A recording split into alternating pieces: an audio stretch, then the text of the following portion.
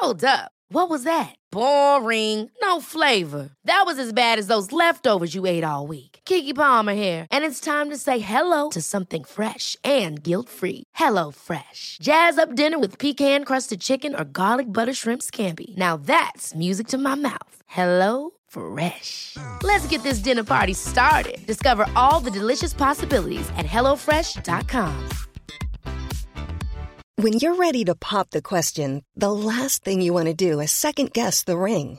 At BlueNile.com, you can design a one-of-a-kind ring with the ease and convenience of shopping online. Choose your diamond and setting. When you find the one, you'll get it delivered right to your door. Go to BlueNile.com and use promo code LISTEN to get $50 off your purchase of $500 or more. That's code LISTEN at BlueNile.com for $50 off your purchase. BlueNile.com, code LISTEN. Planning for your next trip? Elevate your travel style with Quince. Quince has all the jet-setting essentials you'll want for your next getaway, like European linen, premium luggage options, buttery soft Italian leather bags, and so much more. And it's all priced at 50 to 80% less than similar brands. Plus, Quince only works with factories that use safe and ethical manufacturing practices. Pack your bags with high-quality essentials you'll be wearing for vacations to come with Quince. Go to quince.com/trip for free shipping and 365-day returns. Quality sleep is essential. That's why the Sleep Number Smart Bed is designed for your ever-evolving sleep needs. Need a bed that's firmer or softer on either side? Helps you sleep at a comfortable temperature? Sleep Number Smart Beds let you individualize your comfort, so you sleep better together. J.D. Power ranks Sleep Number number 1 in customer satisfaction with mattresses purchased in-store. And now, save 50% on the Sleep Number Limited Edition Smart Bed for a limited time. For J.D. Power 2023 award information, visit jdpower.com/awards. Only at a Sleep Number store or sleepnumber.com.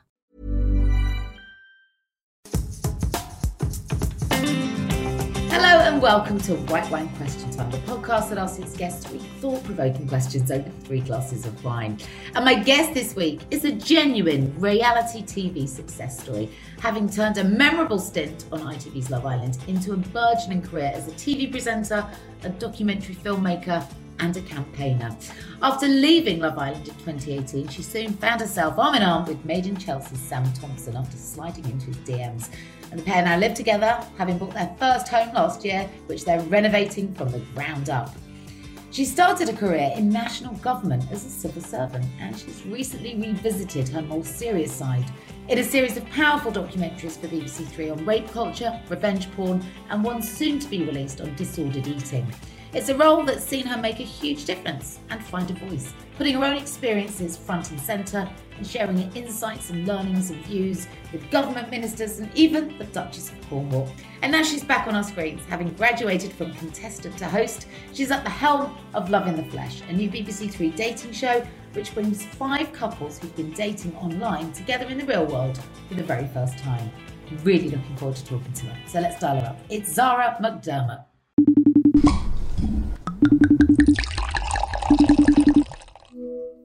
Good morning, good afternoon, good evening. How are you? I'm really good, thank you. That was a great intro. Thanks. Was it all true?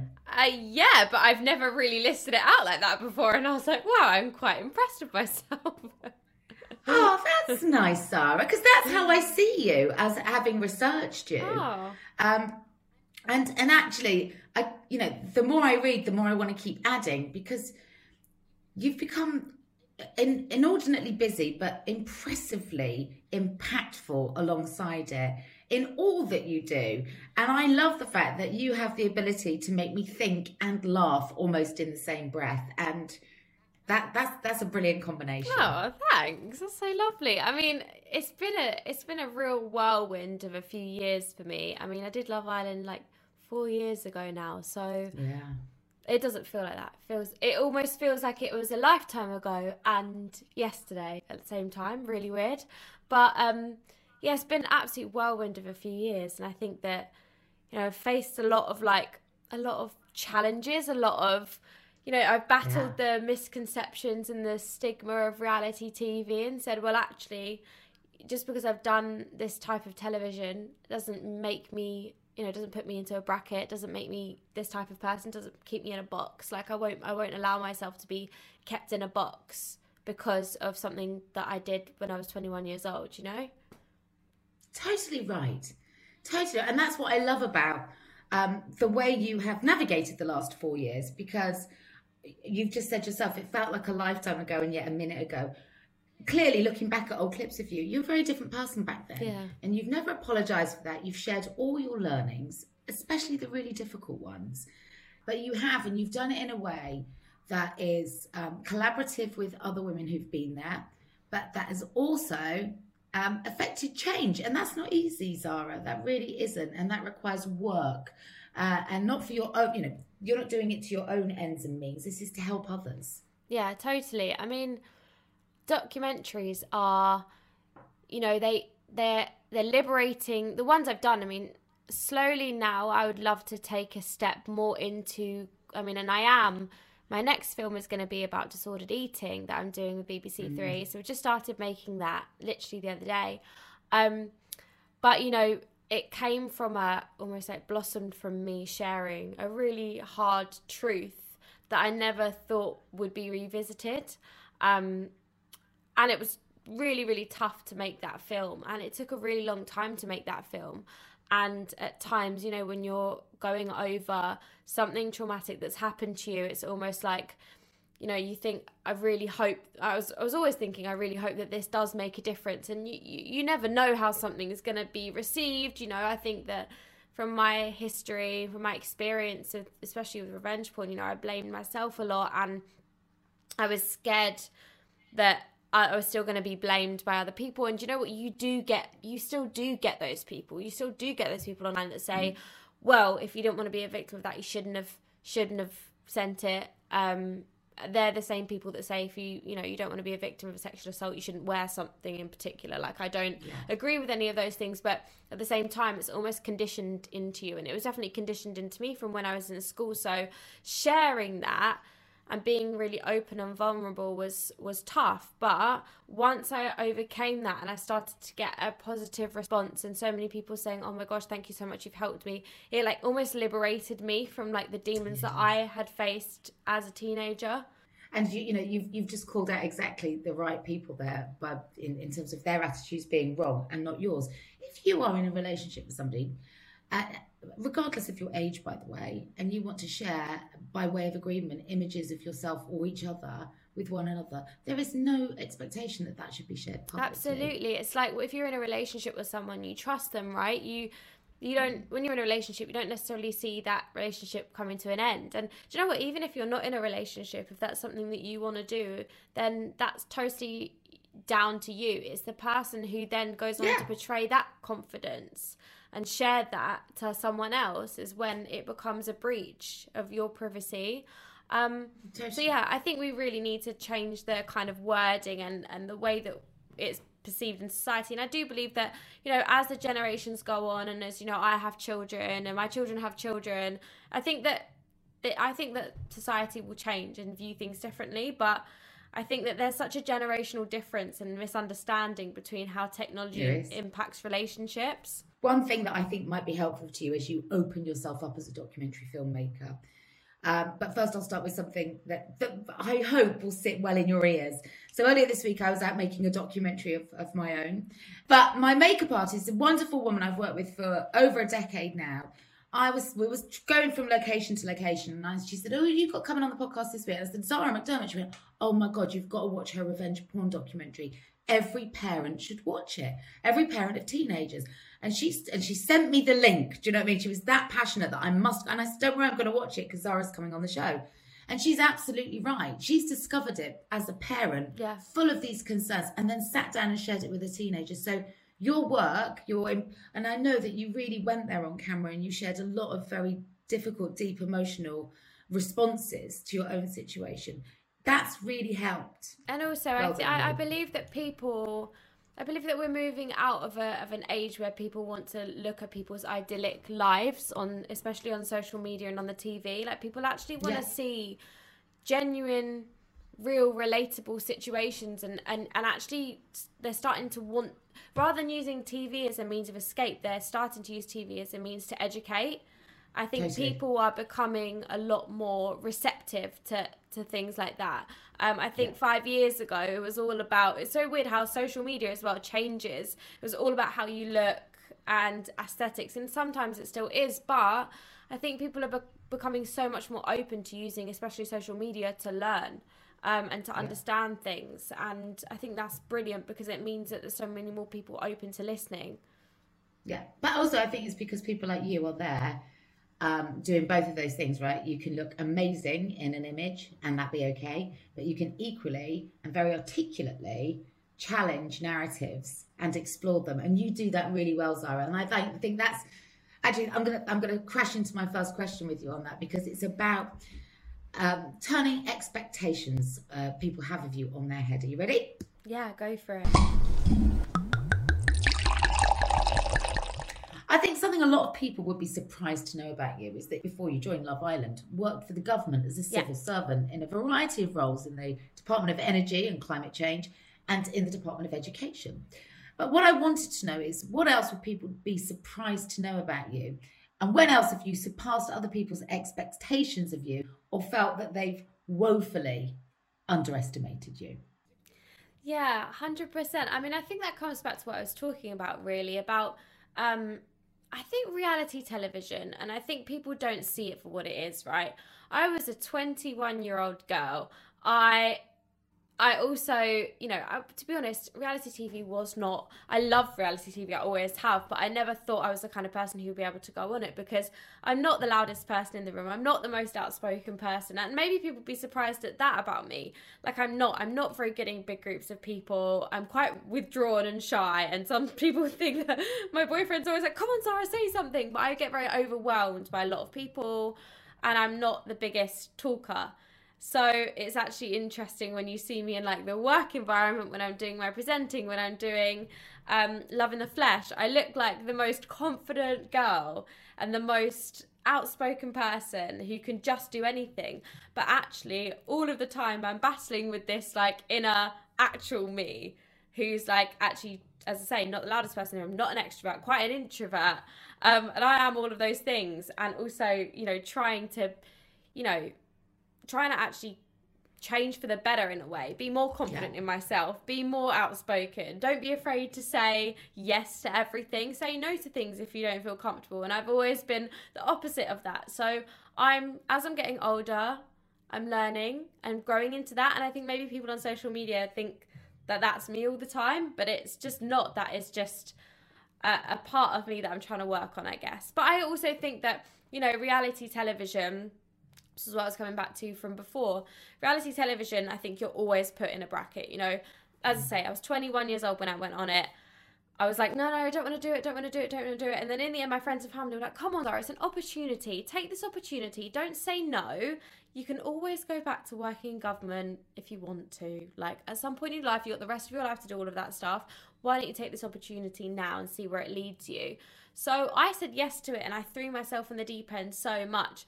And I think that when I came off, I didn't realise how much of a box I'd be put in.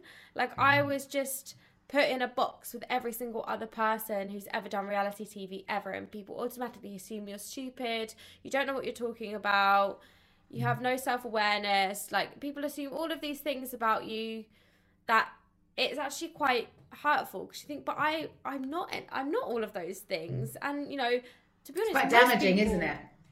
Most people on reality TV aren't all those things either. No, but I think you become defined by the edit. And the thing that used to always trouble me is the fact that you're going to go on and you're going to give 24/7 of yourself on camera, and then somebody that's never met you is going to edit that together and take pieces of that to tell a wider story, which, you know, they're not doing anything wrong in that. It's just how much of you is really being represented and how much of you is being kind of involved in that decision as to how you're being represented. The answer is, well, actually very little. What my worry was always with reality television is that if you're not emotionally equipped to deal with the fallout of how you've been edited. You can sometimes become defined by that edit. You become the person that they created in the edit for you. I think totally. To be honest, like, I know for me that wasn't really the case. Like, I was to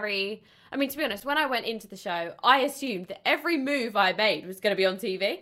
I just thought, like, I am making scrambled eggs for breakfast. This is going to be on TV. Oh, I'm going to go and like talk to this guy. That's going to be on. Like, I thought that everything was going to be on TV. So when I got out and I watched it, I was like, oh my God, hey, not everything I did that day was on TV. And I was so confused because I was so naive and I didn't understand. I didn't think that was even a thing. I thought they just showed everything. But obviously they've got to make a whole 24 hours into 45 minutes. Like, it's not possible. But I didn't even think about it.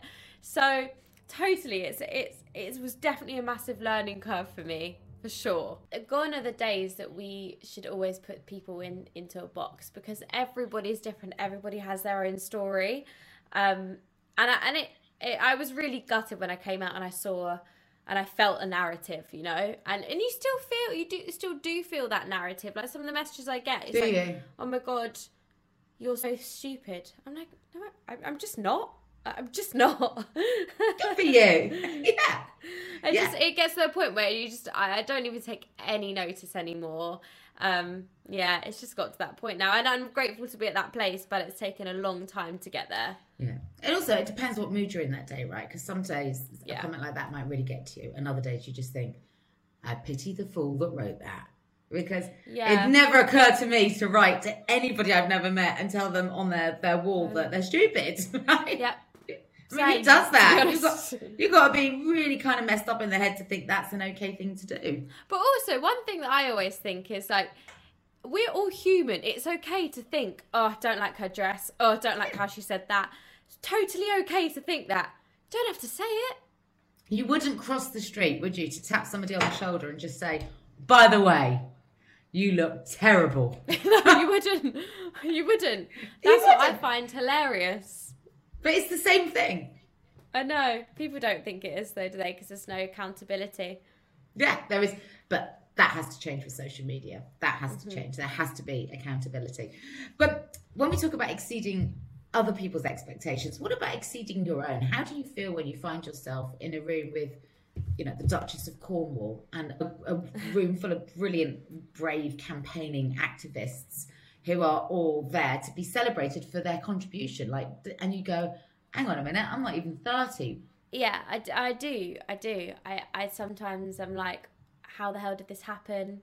Why am I here? I almost feel out of place. And I think that, to be quite honest, over the years, and coming back to what we were talking about before, I think there's been a lot of people online who've made or tried to make me feel like I don't deserve it.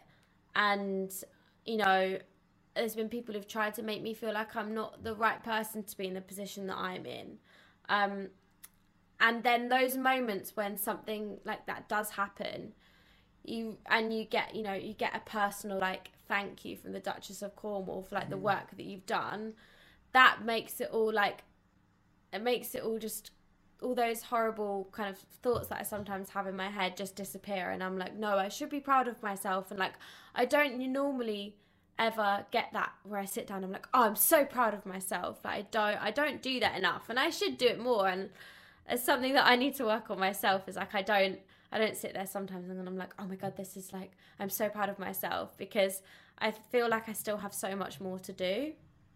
Yeah, you're really just beginning. Yeah. You really are. You're really at the foothills of, like, where you can go. My kind of vision for the next few years for me is starting to step away from making documentaries about what I've experienced and starting to make documentaries about things that are going on around me. Not necessarily things that I've experienced, but things that I want to understand more. So my next film is going to be disordered eating, as something similar to what you were talking about earlier. But yeah, I've been wanting to make this film for at least a year now, and I'm really looking forward to making it, because this is something that affects so many young people, but something that I've seen, but not something that I've necessarily been like, I have an eating disorder, I have a So you don't consider yourself to have disordered eating, you're just fascinated by the subject matter. But if you're going to keep making documentaries, you're going to have to step out of scenarios that aren't personally your own experience. Absolutely. And it's related to me in a way, because also like my social media, I'm very aware, like can sometimes look very glamorous and all of those things. So for me, it's really important to also address like, how have I potentially, you know, am I part of the problem as well? Like, so it kind of does relate to me, but I want to understand more about this topic, and I want to move away from, there's only so many documentaries you can make about your own experiences. And then there comes a point where you have to say, right, I want to, there's so many other issues that are affecting young people. All of my films have been shown in schools.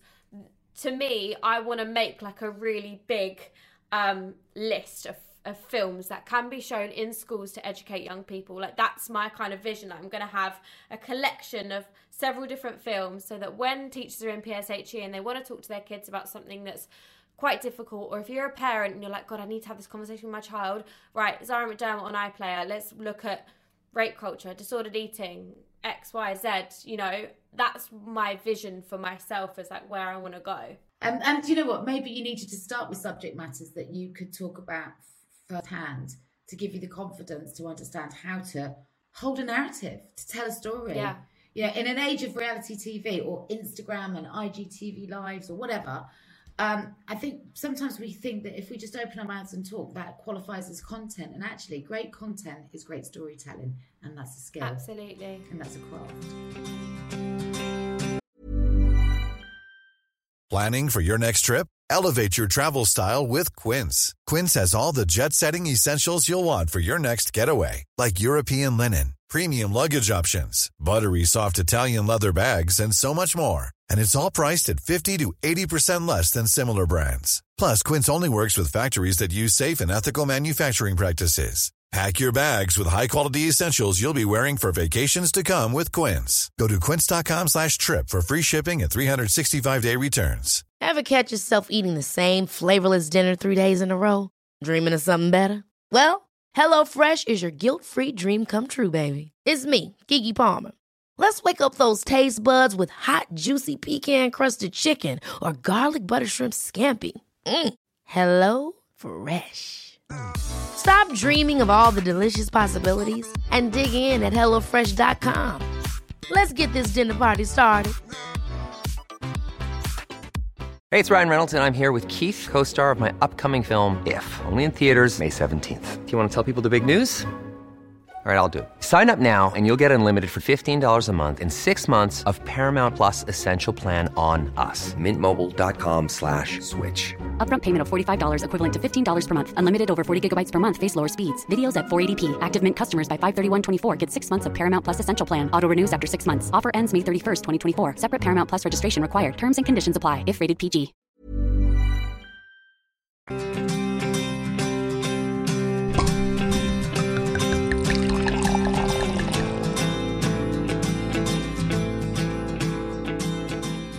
Love in the Flesh, your new show, is all about a group of people who first met online. And gosh, some of them have been talking online for years. But you then bring their relationships into the real world, and they're meeting for the first time on camera. And there's proper cringe moments, I've got to say. It was a bit like, oh my God. You know, some of them are like, no wonder you've never met in real life. I know. Okay, but I wanted to know from you, when have you had a meaningful connection with another person, despite possibly never having met them? You know, it might be somebody that you just have an online relationship with, but they've made a difference to you, or they've accelerated, your own position, helped you, added value. I can't lie. Every single person who has had a meaningful, there are some people, but I can't give you exact people because they are people from my social media. But mostly everyone who's made a meaningful impact on my life, I've met or I've gone on to meet because they have made an impact on my life. So how did those relationships start then? Online, DMs, that kind of thing? Yeah, so like I would say that, and it's really interesting that I'd say the people that have made the biggest impact on me are people who I've met on social media and have sent me messages about, you know, their experiences and how my documentaries and films may have helped. And then, you know, it's so crazy because you'll be speaking to someone and then I'll be walking, like the other day I was walking down Oxford Street and this girl was like, oh, hi, like we spoke on Instagram last year about my revenge porn experience and you really helped me and you told me where to go and what to do and like just want to say thank you. So they're the people that, like, I would say they're like the online connections that have really made a difference to me. Yeah, I would say. Yeah, because sometimes I suppose, you know, we feel that it's certainly in your experiences, I would imagine that you share a lot and you give a lot, but you don't necessarily ever have a way of measuring the value of that for other people until you have a situation like that. Yeah. Totally, that's exactly how I would. Yeah, you've put it very eloquently. Yeah, you don't actually. There's no way of you can't truly understand. Like you can see, oh, okay, it's number 3 on BBC iPlayer, but like that just means that it's number 3, like on a website. But like, how is that? People are actually watching it? Like it's quite a hard thing to get in your head that people are actually sat at home in front of their TV watching it, and thousands of people at any one time are doing that.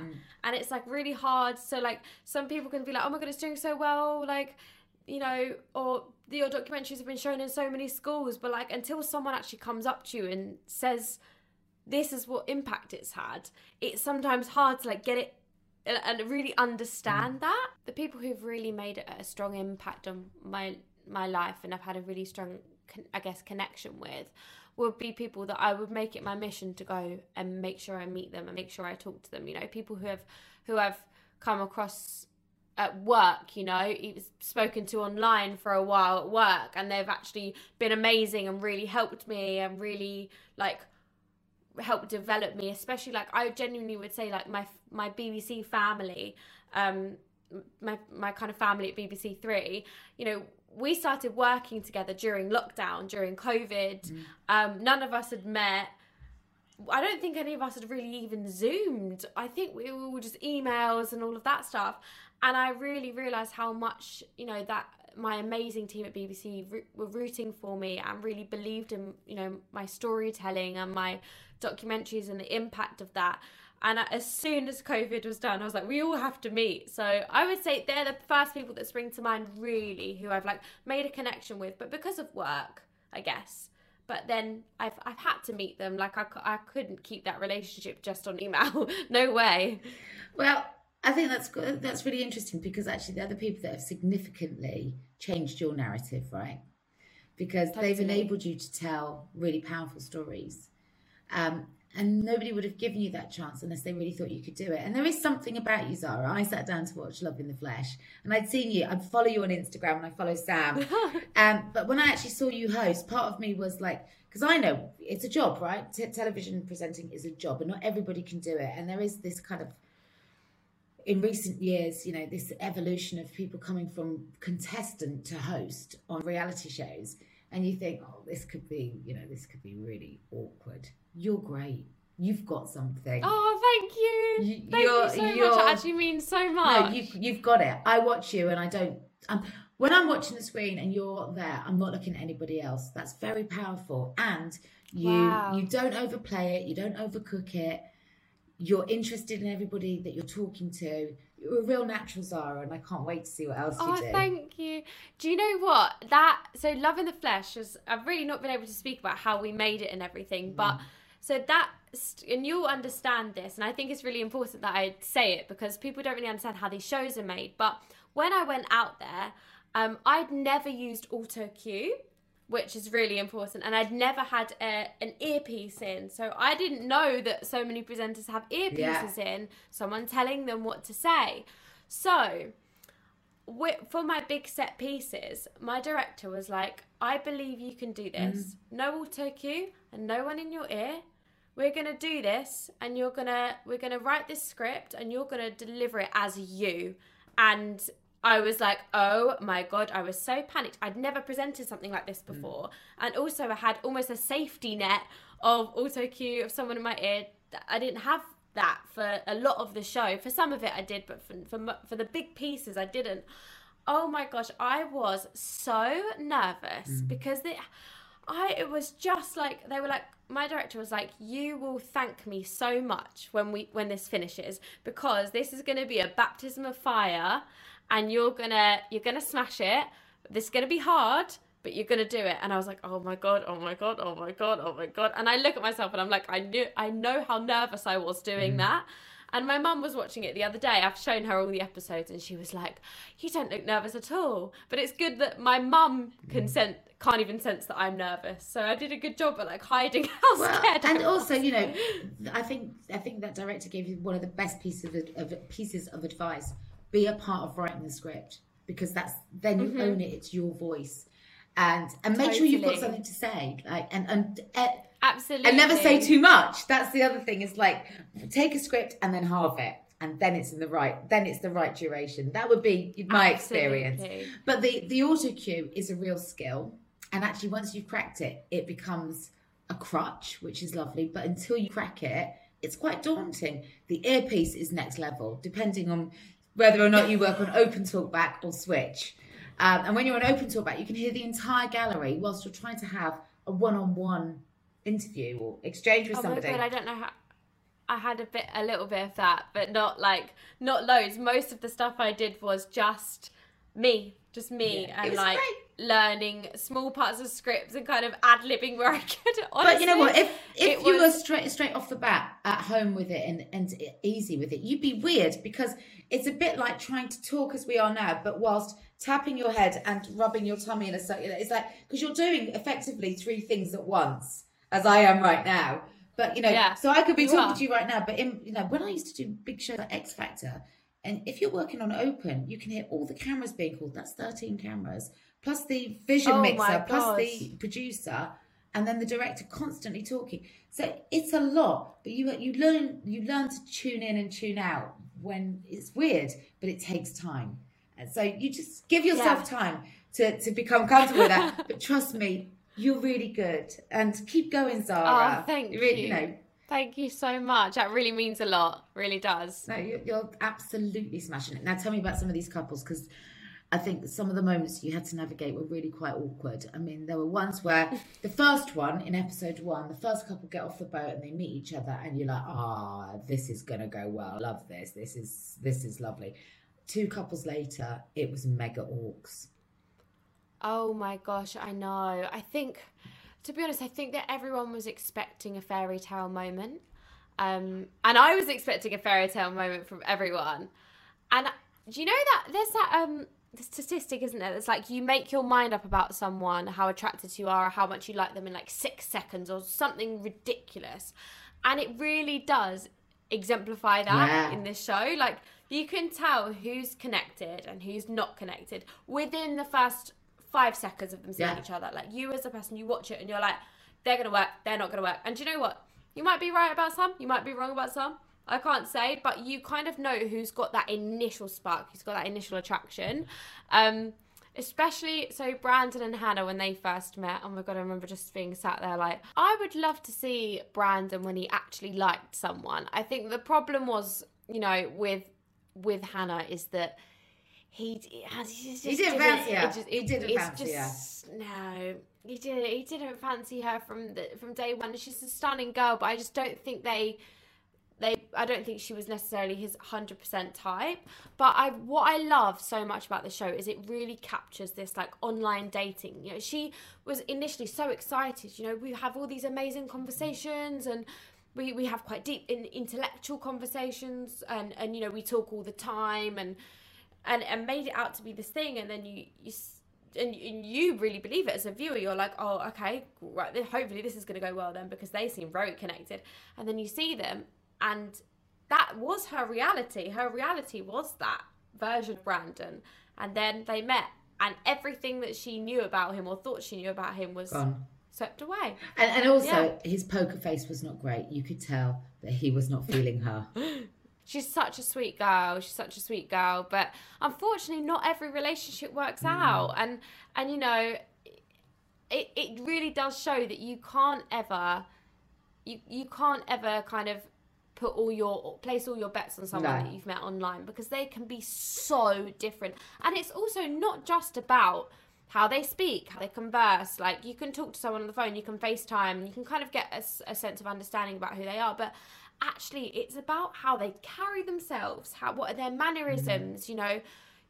There's so much you can't tell from FaceTime. And I think that this example really exemplified that. It was interesting though, because seemingly the sort of, you know, the common thread between the group was that these are a bunch of people that felt far more comfortable having a relationship from a very long distance than they did bringing it into the real world.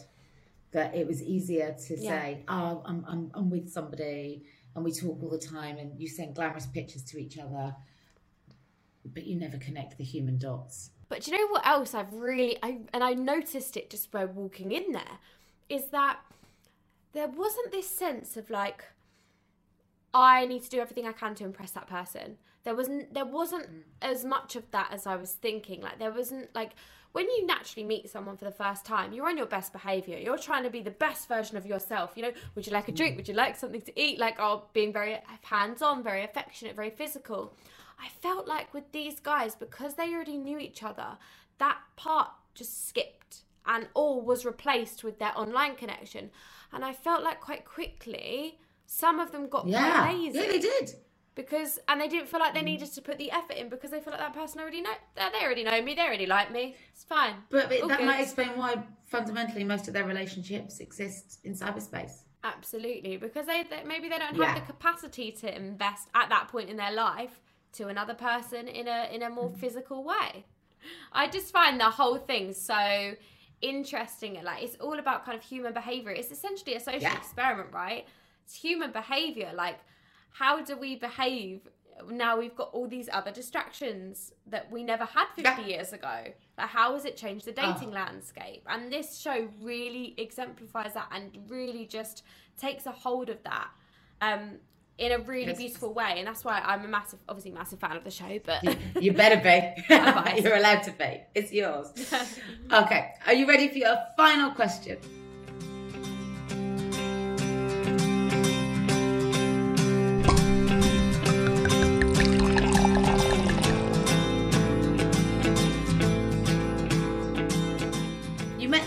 First time in a club, way before you went on Love Island, before you even knew who he was, and you didn't really, you were in the same room on the same night, but your paths didn't cross until many years later, I think it was, wasn't it, when you finally got it together.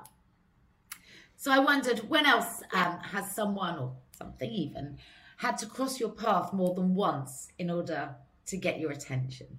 I actually love this question, because my answer to that is genuinely never. Only Sam is the only good example of that, but never, because I always want to be that person, and that I always think of myself when I'm old and grey and probably in my care home. I want to lay on my bed and think, I never said no to anything, and I never let anything slide past me without realizing, without noticing. Like, I will always be present. I will always notice everything, and I have always noticed everything, and I have always said yes. Even at times where I was scared or I was nervous or I didn't think I could do it, I've always said yes. So the answer to that question is only Sam is the only time I feel that's ever happened. Genuinely. Well, that's quite meaningful though, because he's pretty significant in your life now, isn't he? He is, yes. He is just downstairs somewhere. I told him to pop up, but I think he's on the sofa curled up, a bit ill.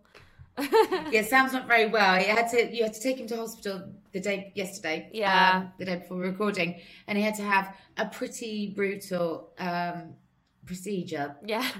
He's not stopped talking about. You know what it is with men? He keeps going to me, I've had surgery.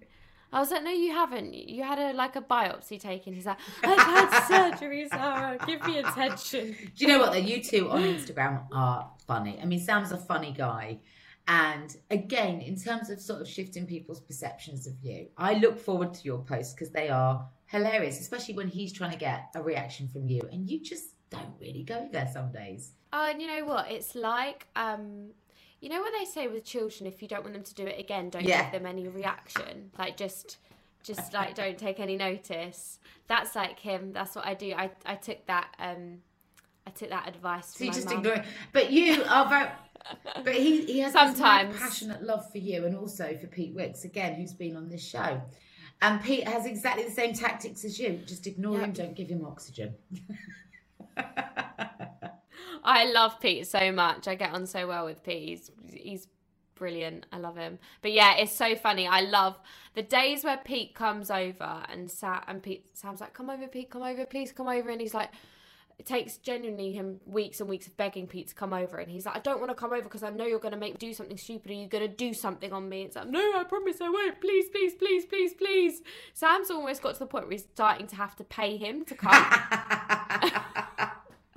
So Pete now will come and he'll just be sat there on the sofa, honestly, face like a smacked ass, will not want to get involved. So I'm like, come on, please do a dance with me. He's like, no, leave me alone. It's so funny. And I love the days where he's round and I'm like at home a bit so I can watch what's going on with my own eyes, because I just sit there and I'm just in fits of laughter, like fits of laughter. There's been times where Sam's like, can you quickly just like film something low key just so if Pete doesn't notice, come and do something on him. And I'm filming and I'm already laughing before I'm filming, and I'm like, you can't even use this because I'm like behind the shots all shaky. They are a very good comedy duo. As are you and Sam, though. And I think, you know, if you can laugh together as you two do. I never thought I was funny. Oh, you're funny. I never thought I was. I thought I was quite boring, but Sam's brought out a funnier side of me, I must say. Yeah. And also, something he's taught me, which is really, do you know what? It's really weird. Actually, do you know what? I kind of do have a semi-answer to your question. Okay. A semi-answer. So, when I was younger, I always used to want to go out with a guy who was like really posy, took himself seriously. One of those guys that are constantly posting gym photos on Instagram, like really takes himself so seriously.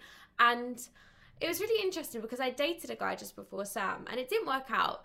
But one thing I took away from him was that because he was this other guy, he was just not my type at all. And we got on, but there was something I liked about him, and I realised I liked in a person. I really liked the fact that he didn't take himself too seriously. He was really funny.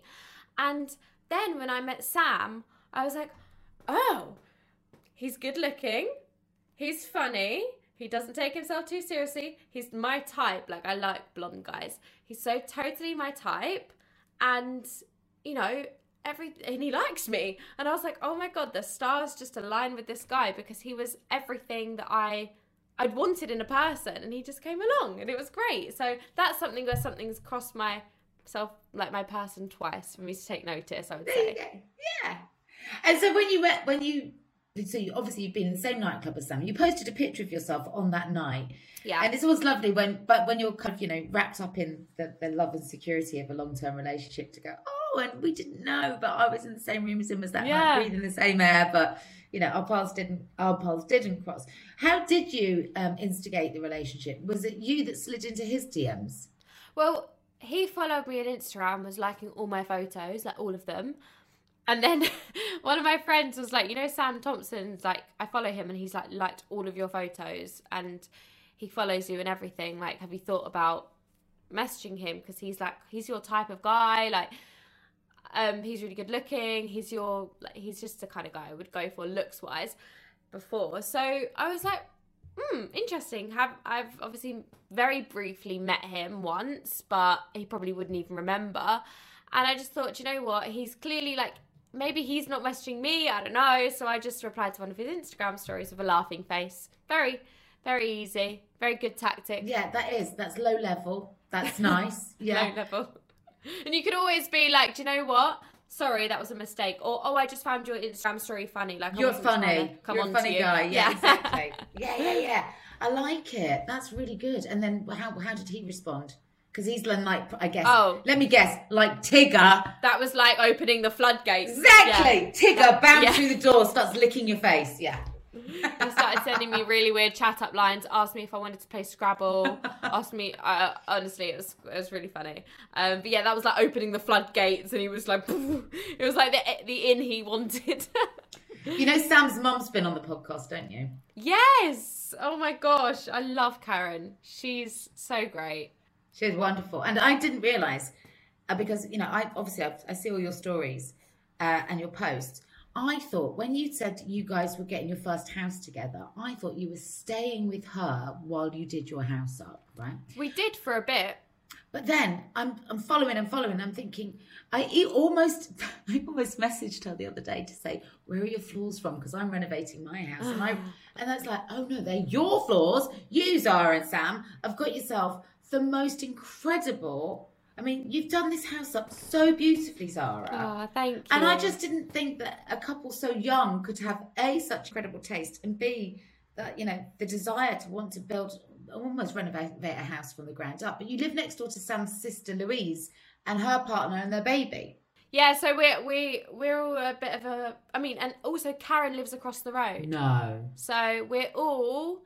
So Karen lives two roads behind us, she lives. So she's like a 3-minute walk away, which is lovely. So yeah, we're all very close. We see each other. Literally, I see Louise and Ryan every day. Oh, it's nice. So you've got this family unit that, I mean, most people wouldn't go and move and buy a house that's sort of 3 minutes from their potential mother-in-law and right next door to their boyfriend's sister. Yeah, but do you know what? It's just so lovely. Like, we're so lucky, genuinely. Like, if I need something, if I'm locked out, if I'm like, God, I don't have any sugar, if I'm like, I just want some company, I'm a bit bored, I just knock on the door and just go get away from Sam for a bit. Yeah, genuinely. Louise is always like, if you want to come and get away, you can get away. So yeah, and I am incredibly lucky to have them just next door. Literally, our houses join to the point where the other day me and Sam was playing some music, cooking some dinner, and Ryan texted him going, I can hear your speakers. So you've got to think about these things. You've got to be very respectful neighbours, obviously. But you guys, I mean, like your renovations, so you've got your own separate Instagram account. What's it called for the house? It's called The Thompson Project. The Thompson Project. And seriously, you have incredible taste. I mean... Thank you. The bath is very sexy, but not quite as sexy as your marble island. Wow. One whole piece of marble. I mean, literally, I've stalked your interiors. I do it every day on myself as well because I just love everything so much. But the marble, oh my God. It's a thing of beauty. But I don't let anyone go near it. Do you not? I'm like, don't put your drink on that. No. It's the most unpractical thing I've ever got, but worth it because it's lovely to look at. But how's it been trying to fuse two tastes into one and the stresses of renovating a house, right? Yeah, hard. Yeah. Well, that I must say. So we actually, worst thing ever. So we ripped the whole house out, right? So we had basically floorboards, no ceilings, nothing. And we were like, right, we're going to stay in this house for as long as we can because Louise and Ryan also were renovating their house. We did it at the same time, and they lived with Sam's mum at the time. So we were all going to move into Sam's mum together, but we were like, it's just going to be a very cramped house. Let's just try and keep it as long as possible. Then we get COVID the day the house has been ripped out. So we're sleeping on a mattress on the floor for 2 weeks. Couldn't leave the house. It was horrendous. I thought I was gonna kill him. I had no kitchen, no living room, no Wi-Fi, nothing. Just me and him in one room with a mattress. It was horrific. And then we moved into this very small studio flat, and we lived there for about 5 months. We had no space. Just literally one room was just the kitchen, and I completely understand. A lot of people, a lot of people live in places like that. Yeah, but they're not living with Sam. They're not living with Sam. No, they're not living with a boyfriend who pranks them all day, every day, who sits there and games until God knows what time and shouts. I can't even have a phone call.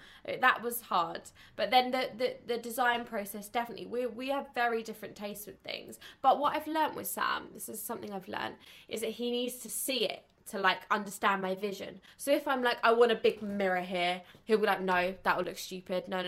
But I have to actually show him a picture. Or just do it. And then he's like, I said I didn't want that. And I'm like, but trust, look how nice it is. And then he'll go, Oh yeah, I see what you mean now. So like I've learned that I kind of have to he'll say no to everything because he's just, I don't know why he's like that, but he'll just be like, no, that looks silly. No to everything. So I just do it, and then he gets used to it. That's my tactic. And like, you know, obviously it can suck the romance out of a relationship pretty quickly when you're living in those kind of conditions and making big decisions and you're not agreeing on everything. Plus, he's totally pranking you every day for the gram. I know. It's just... I must say, when we moved back in here when it was still like very much a building site, because we were like, we can't do the studio flat. I just couldn't do it anymore.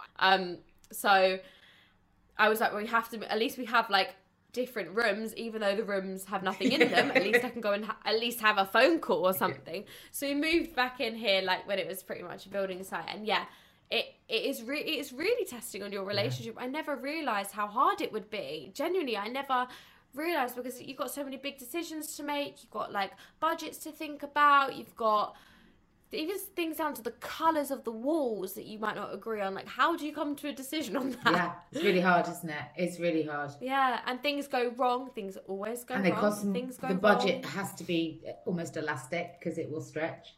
Absolutely. Yeah, and it was just a massive experience, because like, I mean, we started this renovation. I was 24.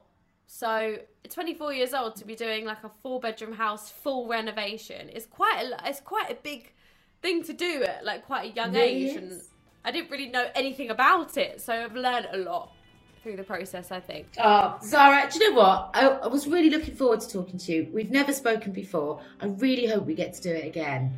I loved speaking to you. It's so You're fun. Great, and please give Sam my very, very best, and to Karen and all the family. But I really will watch with great excitement to see where you go and what you decide to do next. The world's your oyster. At the risk of sounding like an old lady, what a lovely young woman. Really enjoyed talking to Zara. Thank you so much for joining me for this week's episode. And don't forget, you can tune in to Love in the Flesh on BBC Three and Catch Up on BBC iPlayer with new episodes weekly from the 23rd of March. And if you fancy hearing more great chat with some stars of reality television, why not dive in to our back catalogue and feast on conversations with Pete Wicks, Zoe Hardman, Toff, Georgia Toffolo, Scarlett Moffat, Jamie Lang, Laura Whitmore, Emma Willis and Giovanna Fletcher, Roman Kemp, or First Date's maitre d' Fred Sirius. There's loads there. Fill your boots, kids. My thanks, as always, to you for lending us your ears, and to Ben Robbins and the Yahoo Studios team who produced the show with me. The show's edited by Eleanor Humphrey, and our music, as always, is by Andy Bell, who has new solo material out now. Do check it out, alongside his back catalogue with Ride and, of course, Oasis. I'll be back next Friday with more great chat. Until then, take care out there.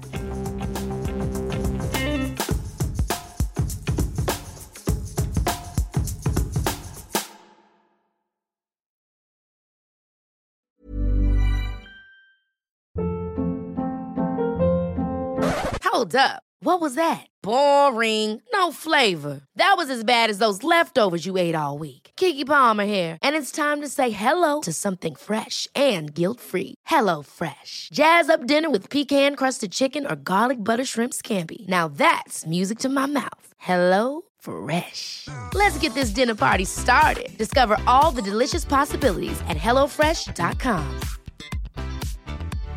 When you make decisions for your company, you look for the no-brainers. And if you have a lot of mailing to do, Stamps.com is the ultimate no-brainer. It streamlines your processes to make your business more efficient, which makes you less busy.